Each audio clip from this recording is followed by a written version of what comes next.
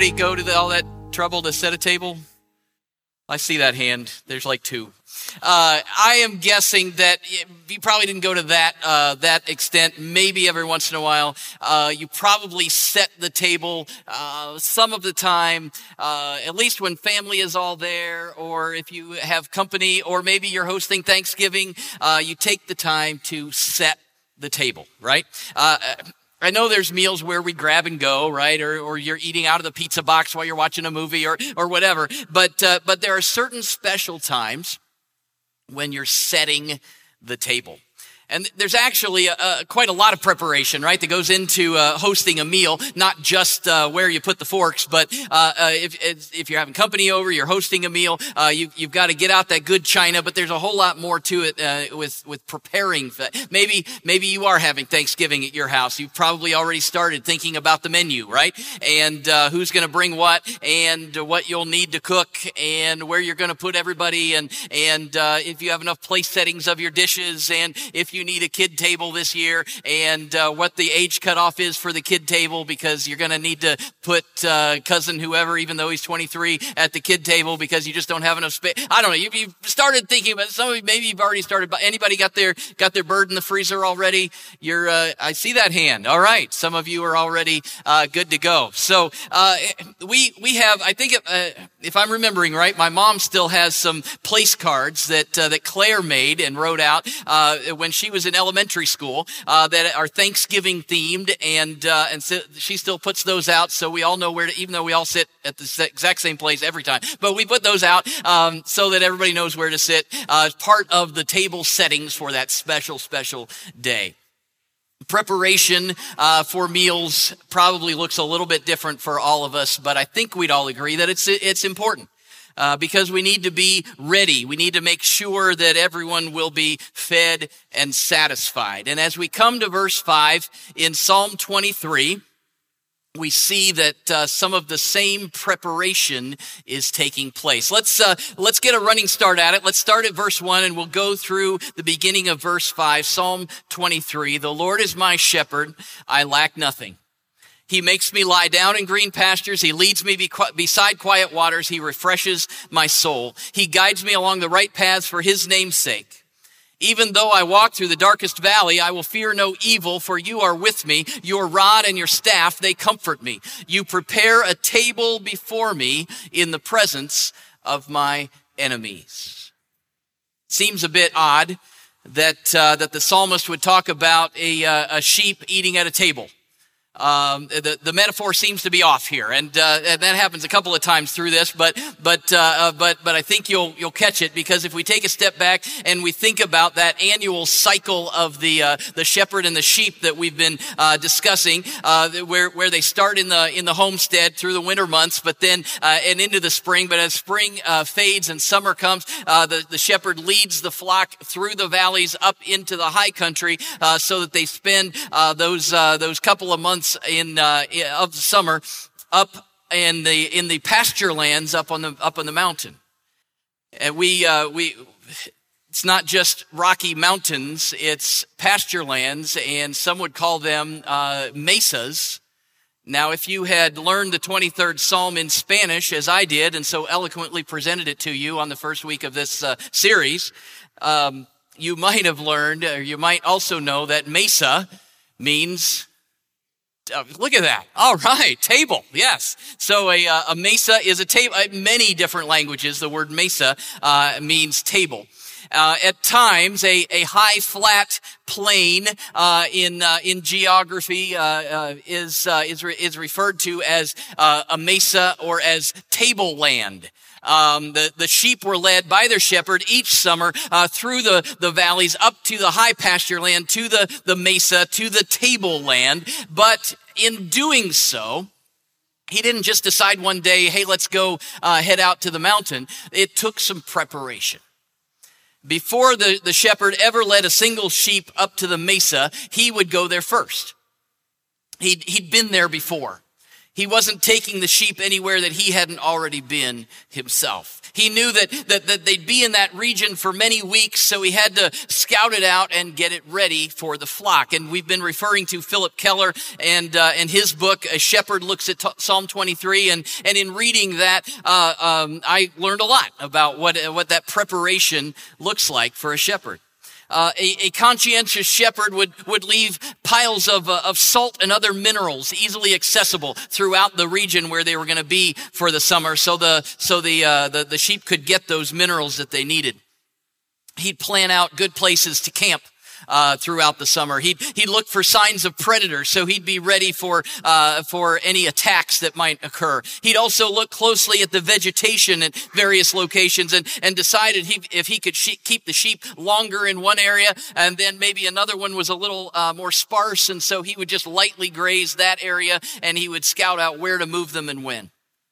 He'd also look for poisonous weeds that could harm the sheep, and he would plan on either directing them away from those places where the weeds were, or Keller says that it would not be uncommon for a shepherd to literally take hours to pick the poisonous weeds out of the high pasture land where he was going to lead his sheep, so that those weeds wouldn't cause sickness and even death in his sheep.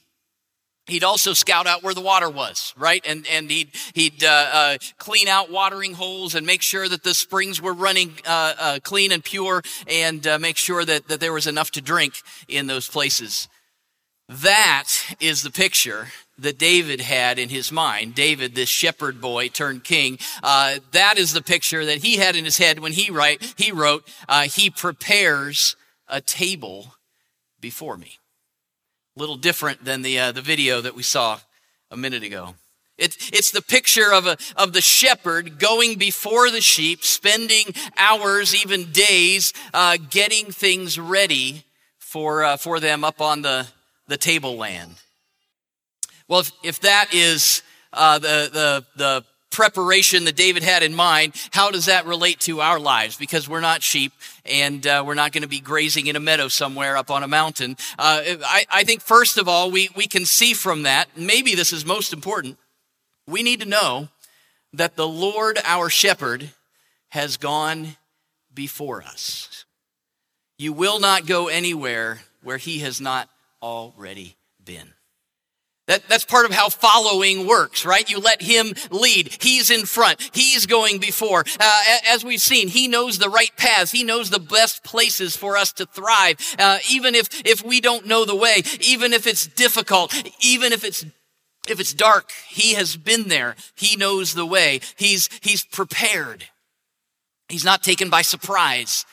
He doesn't go around the corner, oh, I didn't know that was there. He's been there. He knows every step along the way. He's been there before. I think it would be weird if you made all the plans and then you showed up at Grandma's house for Thanksgiving dinner and she wasn't expecting you.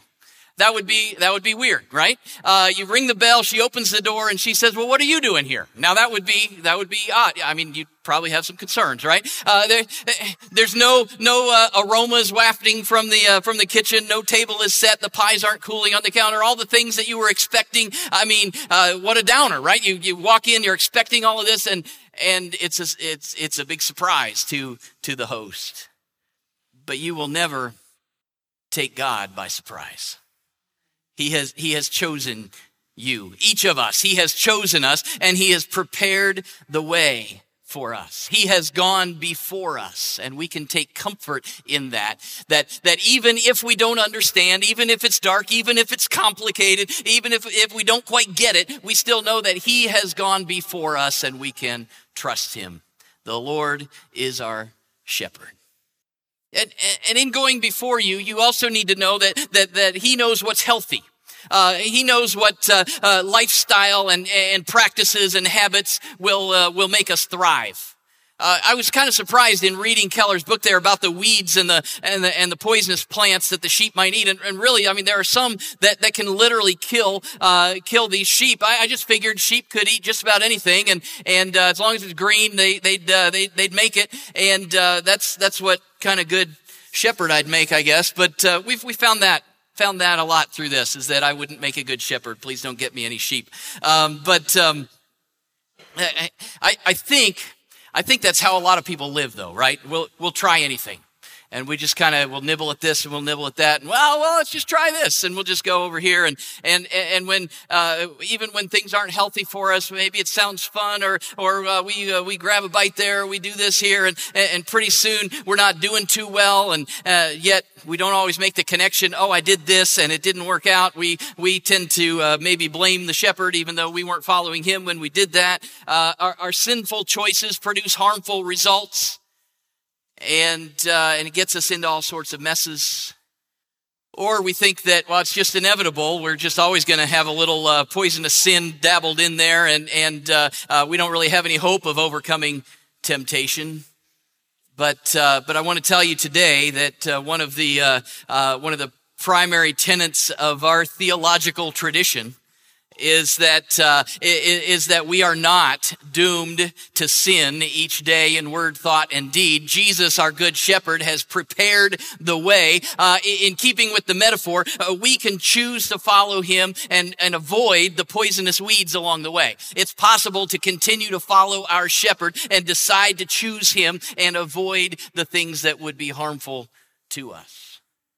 Jesus has encountered those things that might tempt us, and he has overcome. He has gone before us. He's paving the way. Hebrews 4:15 says it this way: we do not have a high priest, that's Jesus, who is unable to empathize with our weakness, but we have one who has been tempted in every way, just as we are, yet he did not sin. 1 Corinthians 4:13 says, no temptation has overtaken you except what is common to mankind, and God is faithful. He will not let you be tempted beyond what you can bear, but when you are tempted, he will also provide a way out so that you can endure it. 2 Peter 1:3-4, his divine power has given us everything we need for a godly life through our knowledge of him who called us by his own glory and goodness.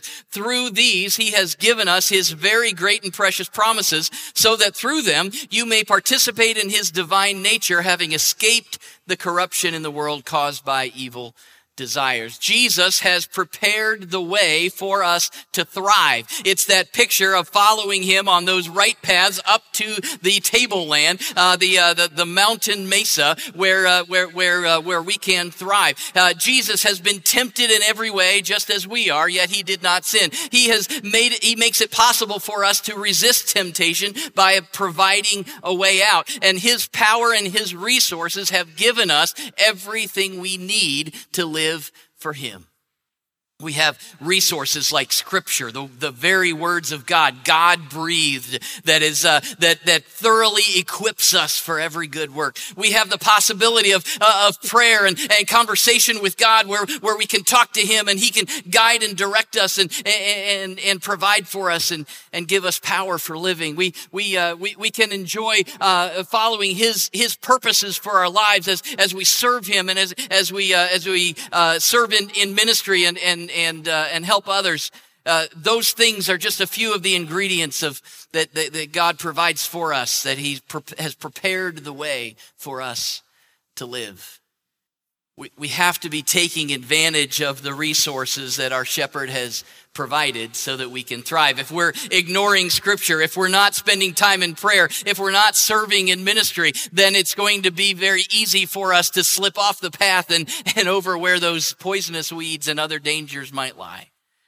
But if we are taking advantage of those resources and spending time with God's people and God's word and with God himself, as we're serving him by fulfilling his mission for our lives, then we're on track. We're not wandering away from his guidance and from the table that he has prepared for us. Okay, so the shepherd prepares the mesa, the tableland for his sheep. But there's something confusing about this verse that I've obviously been avoiding up until now. See, usually when we go to all the trouble to make the plans, to cook the food, to wash the dishes, to set the table, to put the flowers in the vase, we've invited special guests, right? Usually they're friends and family. They're people that we love. I mean, even if crazy Uncle Carl is coming to Thanksgiving with all of his conspiracy theories, you still kind of love him, right? And you've invited him. We prepare our tables for our family and friends. I guess what I'm saying is that I would expect verse 5 to read a little differently. It says that the shepherd prepares the table in the presence of my enemies. But we don't usually eat with our enemies, right? Eating with people, when we pull up to the table, that insinuates some form of relationship or fellowship or desire to get to know one another, a desire to get along. I don't really want to eat with my enemies. And when there's conflict, I'm usually not all that hungry anyway, right? Stressed out, and I don't want to, I would not only expect this to read differently, I want this to read differently. I want God to wipe out my enemies, and then we can sit down, he and I together, and enjoy a victory dinner, right? That's what we want.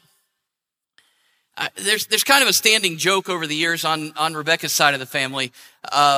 We would gather for holiday meals or holiday times together and extended family. And then, someone gets up to leave and everybody hugs and says goodbye and maybe a couple of tears are shed and they walk out the door. And then usually, the door might not even be closed yet. Someone in the family, around there will inevitably say, "Boy, I'm glad they're gone." It's a joke, really. No, it's okay. And usually so the other person can hear. And then we have another round of laughs and usually we cry again and all the things. But I'd like this little thing here with, he prepares a table before. I'd like it to kind of be, God, get rid of my enemies so we can sit down and together and then not worry about them anymore. I'm glad they're gone. Get rid of them. Get them out of here. I'm glad they're gone. But despite what I might expect this to look like or how I want this to read, that's not how it reads. David says that the Lord, his shepherd, we just read it all again today, this great, loving, caring, masterful leader who guides us and blesses us and provides and protects, and he's got the rod and the staff and he's doing all the things and he's going before us and he's preparing the table before us and getting rid of the weeds, but our enemies are still right there. Now, this isn't talking about eating with people you don't like. It goes a whole lot deeper than that. Throughout Scripture, we know that our primary spiritual enemies are sin and the devil, right? The sin and the consequences that sin brings into our lives. Those are our enemies. And so God sets the table for us. We're ready to feast even while those things are still lingering around. Things like temptation and frustrations and pain and loss and grief and sickness, and we could go on and on. All of those things are part of living in this fallen, sinful world, but God still prepares a table for us so we can thrive with him even in the middle of all of that. I think one of the key truths we see in this section of Psalm 23 is that God is with you, leading you, helping you thrive, even in the middle of the chaos of sin and its effects in this world. It's a foreshadowing of what Jesus will pray later when he gathered his disciples, and the disciples said, "Lord, how do we pray?" And part of that prayer was, "Thy kingdom come, thy will be done on earth as it is in heaven." Even now, we can catch a glimpse of heaven. Even in this, we can live in joy. Even surrounded by uncertainty and difficulty and the effects of sin in this life, we can feast and we can be grateful and we can experience peace because the Lord is our shepherd and he has prepared the table for us. And even in acknowledging that, we can enjoy that feast with him, even though we live in this fallen world. But we also see that this table is just a foretaste of a table that's coming, right? Well, it's what the book of Revelation calls the table of the wedding supper of the Lamb. Now, metaphors are, all over the place. The Lord is our shepherd in Psalm 23. Now in Revelation, he's the Lamb. So what do we do with that? But recognizing all of that, we have this wedding supper, this flowery language to describe that Jesus and his church are going to finally be reunited face to face for all eternity. And so our place at that table with Jesus, face to face with him, is even now being prepared, and we can catch a glimpse of that even now in this life, even though we're in the presence of enemies of sin. Jesus told his disciples all about it at that Last Supper. Man, we're just eating all over the place today. Jesus pulled up to the table with his disciples on that night when he was betrayed. And he told them in John 14, my Father's house has many rooms. If it were not so, I would have told you that I'm going there to prepare a place for you. And if I go and prepare a place for you, I will come back and take you to be with me so that you also may be where I am. There's more preparation going on, right? One of the places that he is preparing for us is the dining room. and we've been invited to the banquet. We have hope of living for eternity with Jesus in heaven, dining with the King. Jesus, our good shepherd, has prepared a place for us. I don't want you to think for a second that this preparation has been easy. If you've hosted Thanksgiving in your home, you know that no little amount of stress goes into that in the hours, days, or weeks leading up to it. It's costly. It takes time. Usually you're a little worn out by the time the meal comes, right? Well, that pales in comparison to the cost that Jesus has paid in preparing the table for us. Just as the shepherd sacrifices, even lays down his life for his sheep, Jesus has laid down his life for us. He stepped out of heaven. He lived among us. He died. He rose again. He has gone before us and is preparing the way. And so he invites us to the table now and in eternity. Even now, even in the presence of those things that would seek to harm us, even in the midst of this fallen world, even in the presence of our enemies. But as we come to the table with him, our eyes are not on those enemies. Our eyes are on the one who has prepared the feast. We gather, fixing our eyes on our shepherd who has sacrificed so much to prepare a table before us because of his great love for us. In just a minute, we're going to physically gather at the table that he has prepared as we celebrate communion together. We will dwell on and think about that preparation, his broken body and his shed blood. And as we gather, we do that so that we will not forget. I think when we are in the presence of our enemies, when we're living life in this world, it's really easy to lose sight of the table and who prepared it. And we get distracted by this or that, or we get tempted by this and we get drawn away over here, and we miss the fact that a feast has been prepared for us with our Savior. And so as Jesus, as he gathered his followers around the table, he encouraged them and all who would come after them to keep coming to this physical table of communion, this table, so that we would not forget, so that we would remember. And not only to remember the sacrifice that the shepherd has made for us, but also to remember and celebrate the joy that we can have feasting even now in the presence of our enemies, and looking forward to proclaiming and looking forward to the day when we will sit down with him face to face with no enemies in sight.